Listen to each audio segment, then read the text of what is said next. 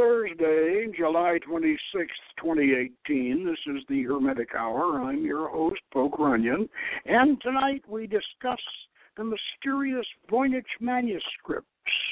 Beinecke Manuscript 408 in the Yale University collection. A late medieval herbal, alchemical, and astrological book written in an unknown language and illustrated with pictures of plants and astronomical arrangements that are not of this world. Authorship was originally attributed to Roger Bacon, 1214 to 1292, but carbon dating placed the manuscript in the early 15th century. John Dee and Edward Kelley have been suggested because of their similar Enochian language creation, but there is no proof of their involvement in the creation, although they may have had something to do with transferring it, the document. The Mysterious Manuscript has fascinated both scholars and amateur researchers alike, with solutions announced every year since 1943, when the U.S. government codebreakers attempted to decipher it.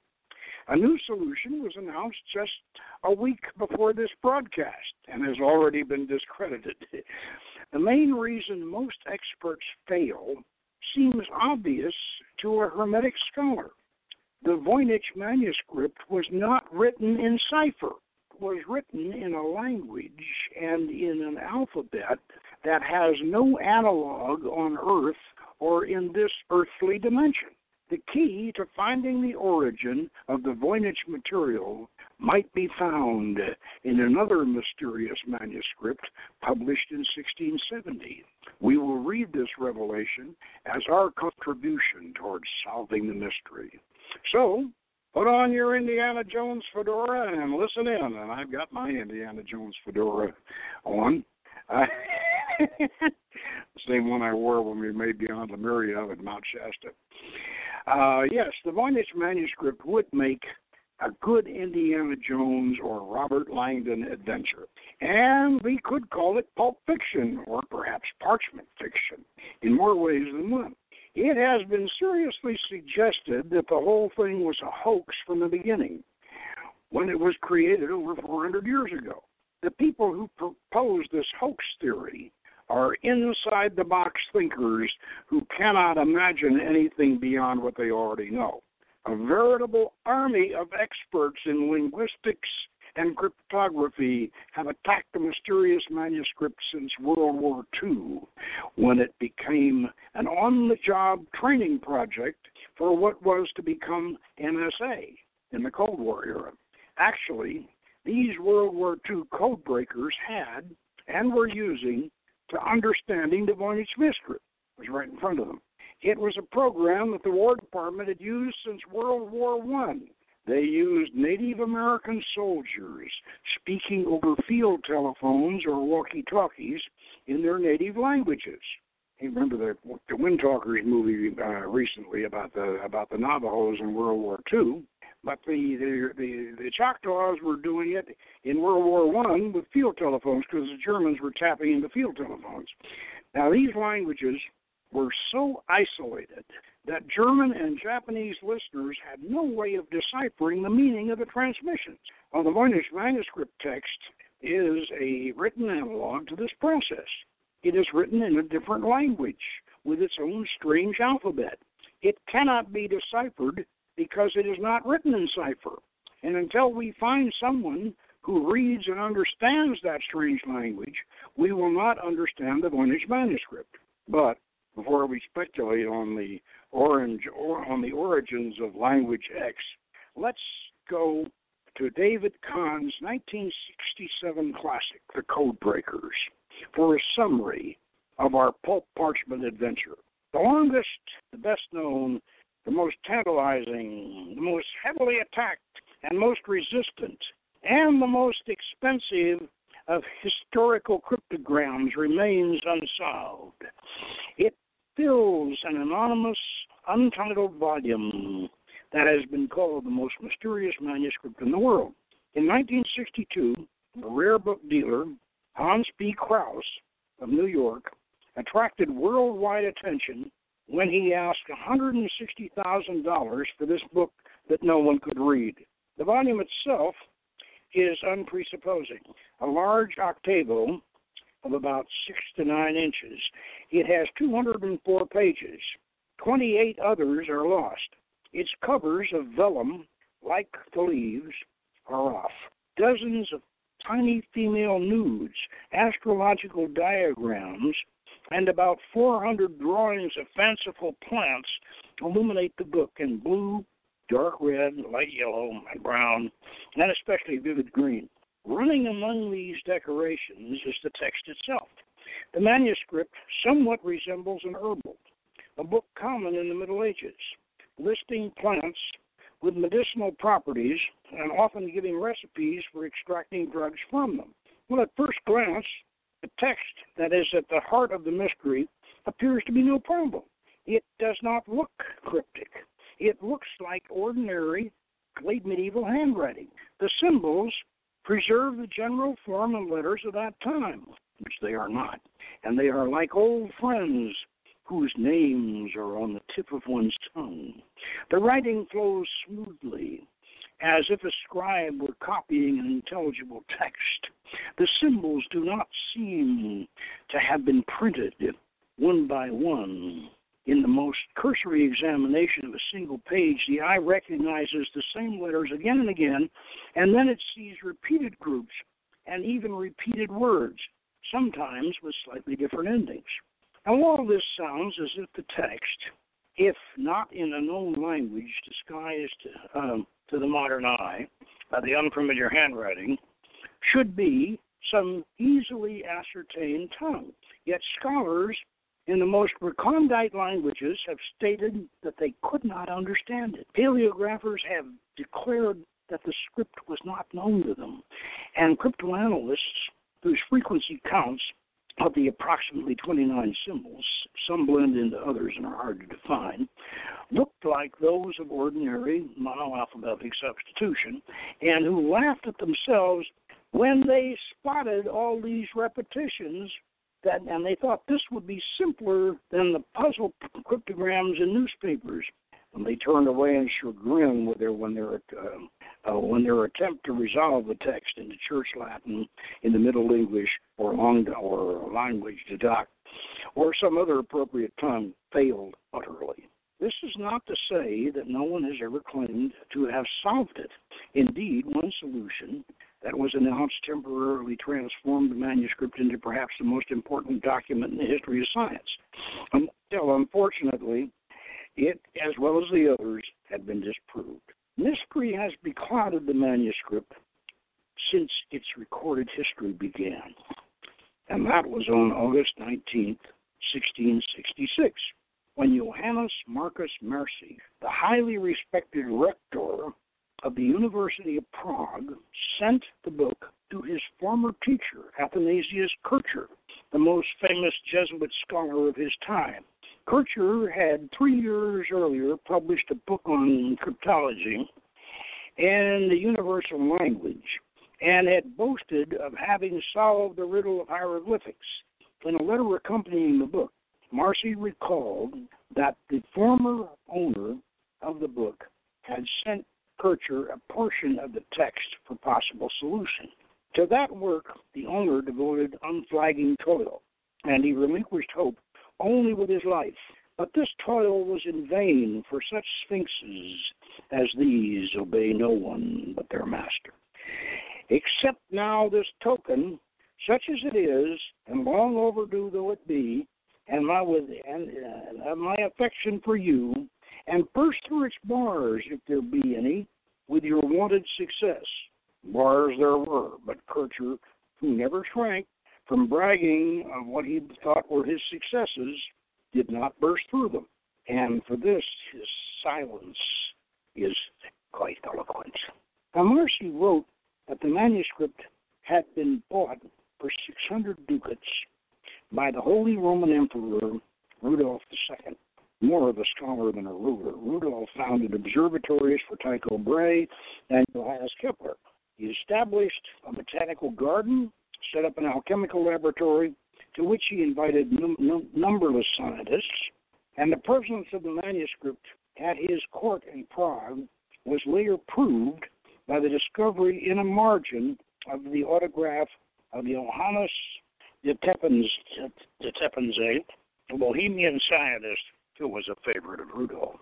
Now, Marcy also reported the belief that the author of the manuscript was Roger Bacon, the English Franciscan friar who had lived from about 1214 to 1294.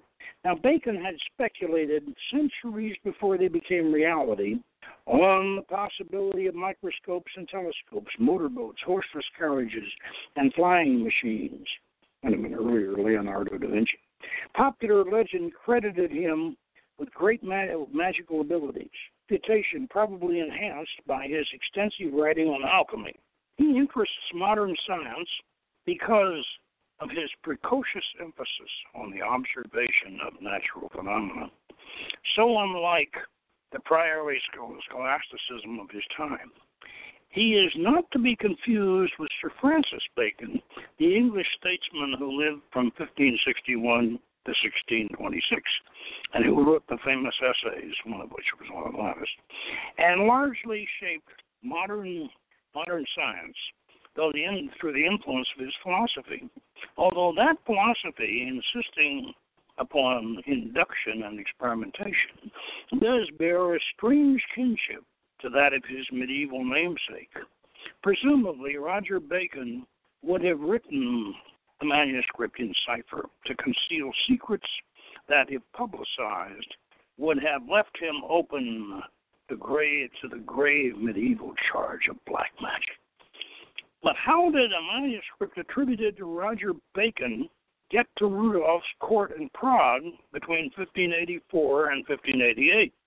Well, one of the emperor's most welcome visitors was Dr. John Dee, an English divine, mathematician, and astrologer who is sometimes said to have been the model for Prospero in The Tempest.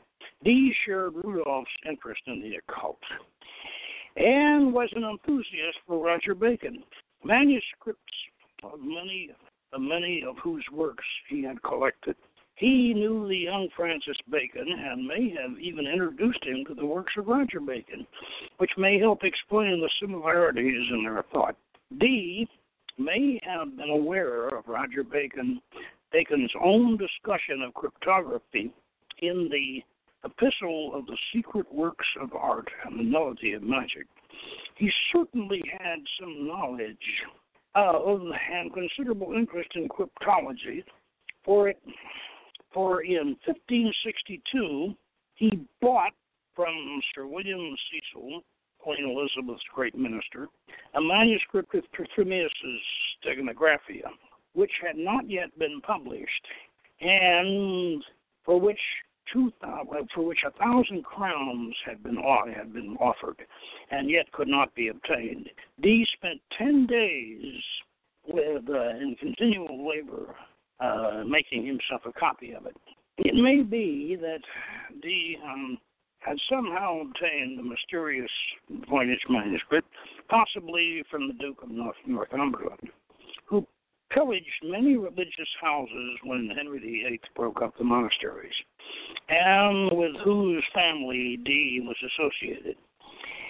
It was told or assumed that it was Bacon's, and I tried to solve it, and failing, made a gift of it to Rudolph. Dee made a gift of it to Rudolph, perhaps on behalf of Elizabeth, for whom he was serving at Rudolph's court as a secret political agent. The English physician and writer Sir Thomas Browne, who incidentally first used the word cryptography in English, related that Dee's son, Dr. Arthur Dee, speaking about his father's life in Prague, told about the book containing nothing but hieroglyphics, which book his father bestowed much time upon, but could not hear but could not make it out. The comment may refer to this manuscript. Of course, it also could refer to the book of Saliga. This is conjectural, however.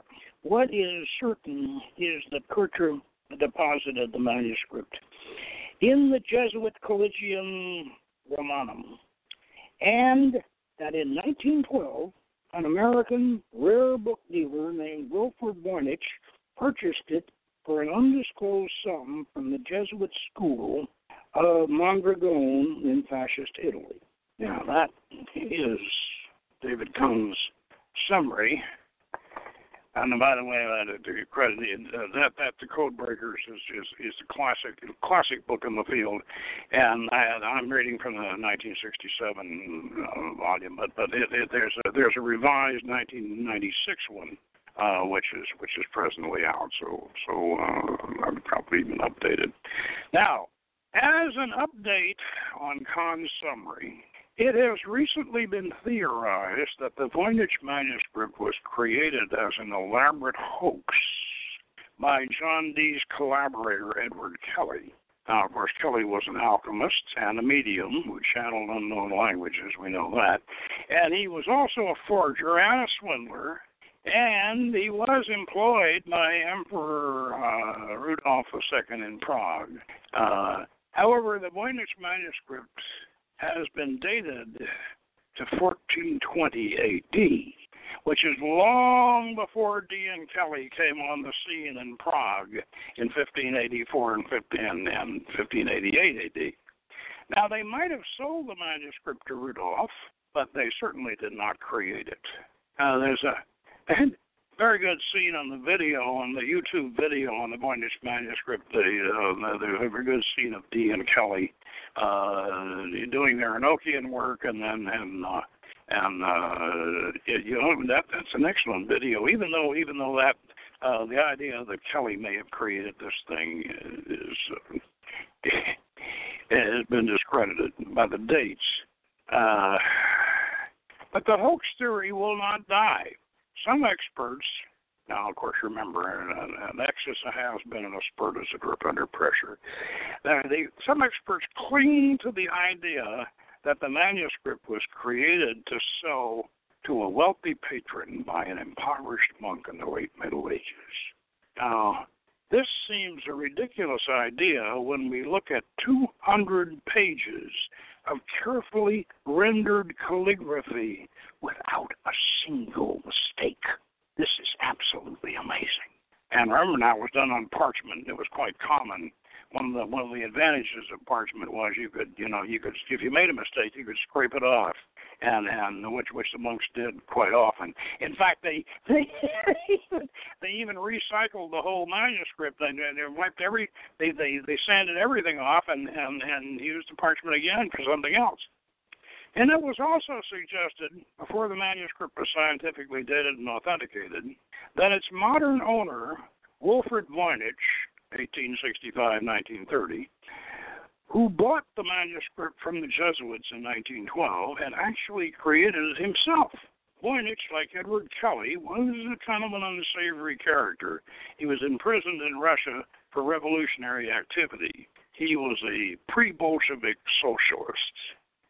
Most people don't remember, but the socialists in Russia had a revolution back in 1905 that of course preceded the 1918 Bolshevik Revolution. Now he escaped to England, where he continued his political intrigues.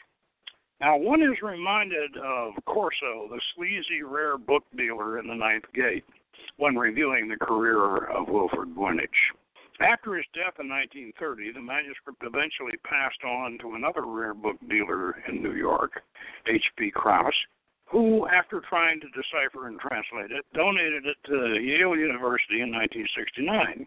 Yale published a beautiful facsimile edition in 2016, which we are referring to in this broadcast. Subsequent study of the manuscript at Yale has yielded a clue to where it may have been created. On page, or folio 86, which is a foldout, the largest foldout in the book, in the up corner is a circular rendering that shows a castle on the left side of the circle. This castle has a row of swallowtail crenellations along its wall. This architectural motif was peculiar to northern Italy in the 1400s. This could indicate where research might concentrate to find the missing folios and perhaps the identity of the original author-illustrator of the world's most mysterious book. Now, in our opening remarks, we stated that another clue to the manuscript's origin might be found in another mysterious book from antiquity, a work published in 1670. I am referring to Comte de Gablé by Abbé N. de Montfaucon de Villers. This is a Hermetic Rosicrucian document dealing extensively with the interdimensional realms of the elemental beings and their relation with earthly human beings in our dimension. The French UFO authority Jacques Vallée has drawn heavily on the Comte de Gablé to substantiate his theory that extraterrestrial aliens are actually beings from another dimension or a parallel world adjoining our own, and that our folklore, mythology, and scriptures are filled with examples of contact between these dimensions. Let us read from Discourse 5 of the Comte de Gablé. I'm shuffling a whole bunch of books around here on the table, and let's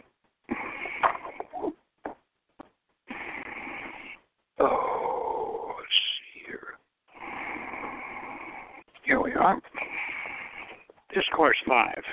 This particular edition of the Comte de Gablé that I'm reading from has been updated with things like the Orphic hymns from Thomas Taylor and what have you, but this part of it is still from 1670. The reign of your Pepin. This, by the way, is the mentor speaking to the Comte. Reign of your Pepin took it into his head to convince the world that the elements are inhabited by these peoples whose nature I have just described to you. The expedient of which he bethought himself was to advise the sylphs to show themselves in the air to everybody. They did so sumptuously. These beings were seen in the air in human form, sometimes in battle array, marching in good order, holding under arms or encamped beneath magnificent tents, sometimes on wonderfully constructed aerial ships, whose flying squadrons roamed at the will of the zephyrs. What happened? Do you suppose that the ignorant age would so much as reason as to the nature of these marvelous spectacles? The people straightway believed that sorcerers had taken possession of the air for the purpose of raising tempests and bringing hail upon their crops. The learned theologians and jurists were soon of the same opinion as the masses, and the emperors believed it as well. And this ridiculous chimera went so far that the wise Charlemagne, and after him Louis de Debonair, imposed grievous penalties upon all those supposed tyrants of the air. And you may see an account of this in the first chapter of the capitularies of these two emperors.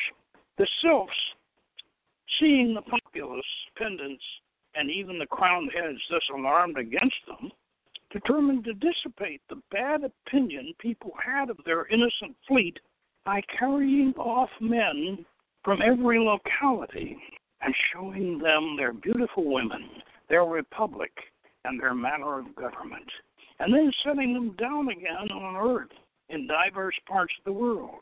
And they carried out their plan.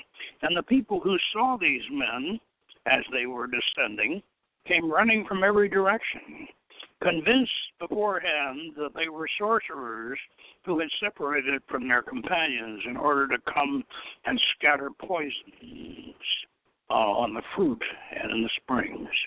And carried away by the frenzy with which such fancies inspired them, they hurried these innocents off to the torture and a great number of them were put to death by fire and water throughout the kingdom.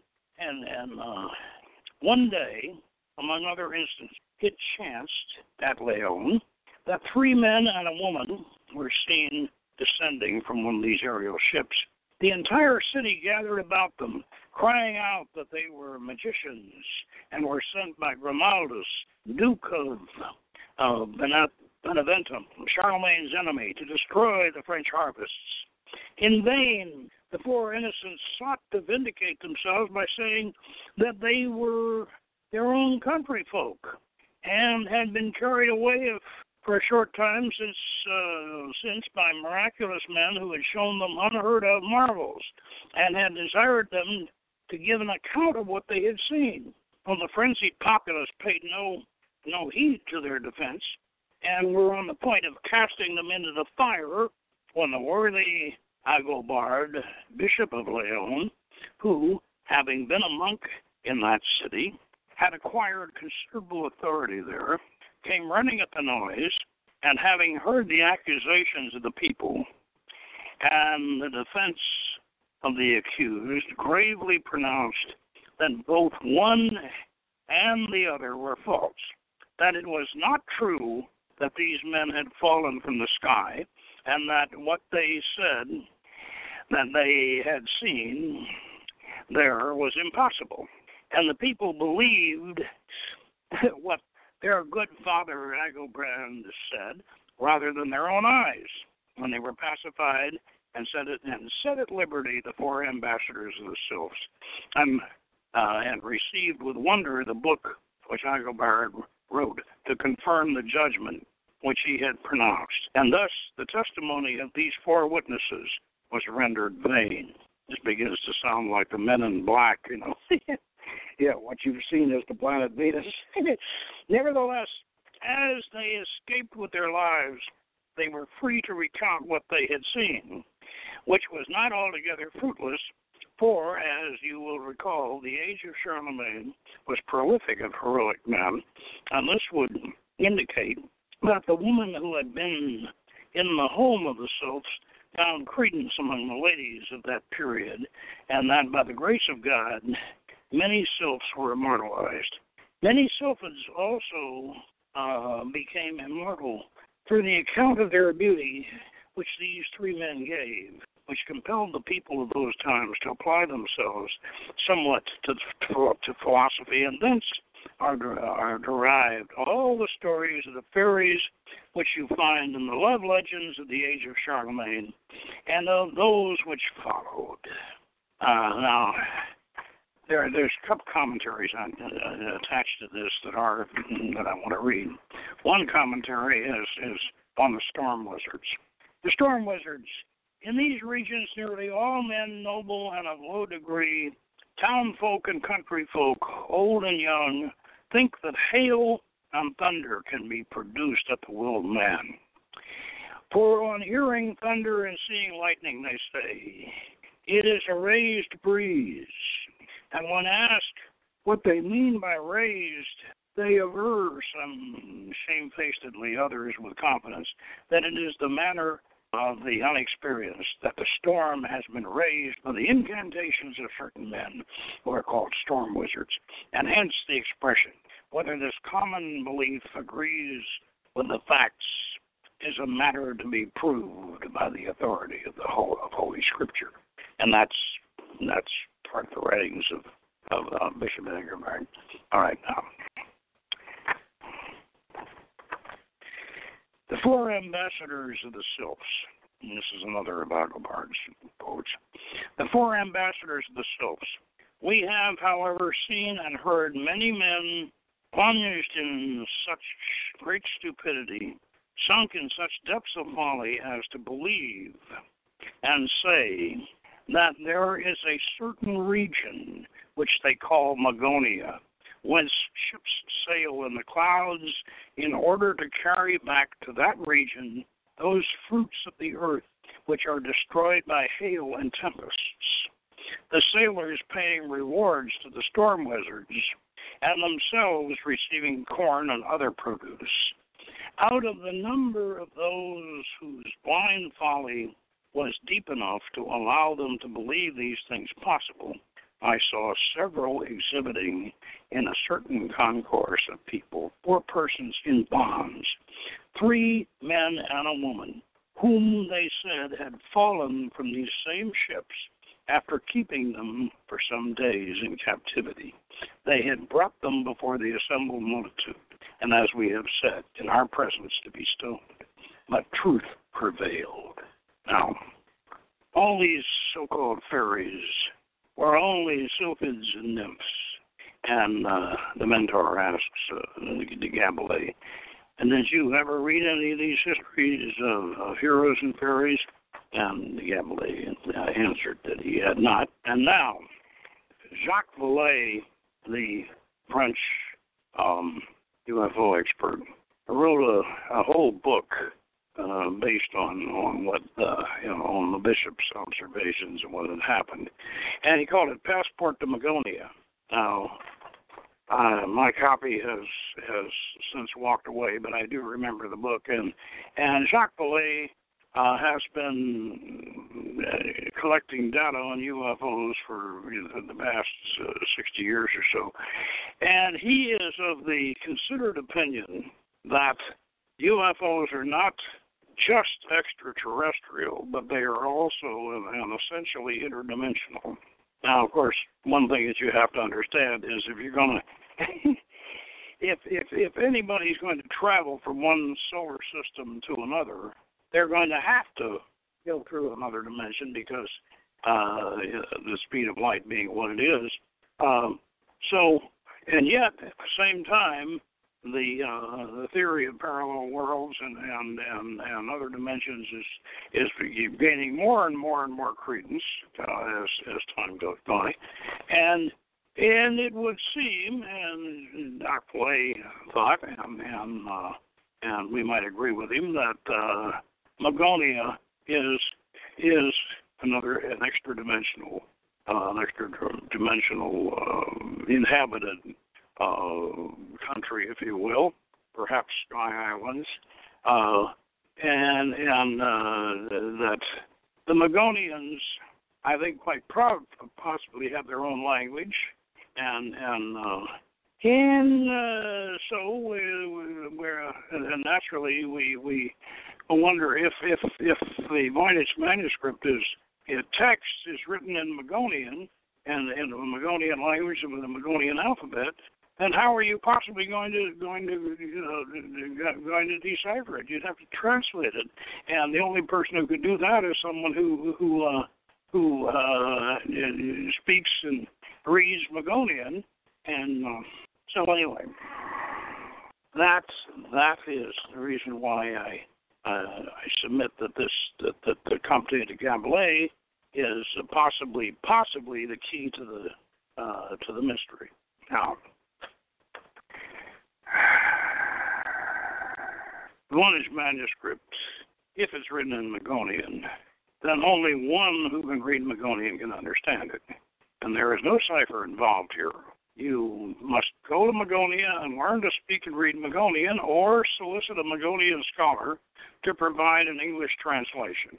Perhaps this can be accomplished on the astral plane. Now, before we go further with this, there's something that I do need to mention.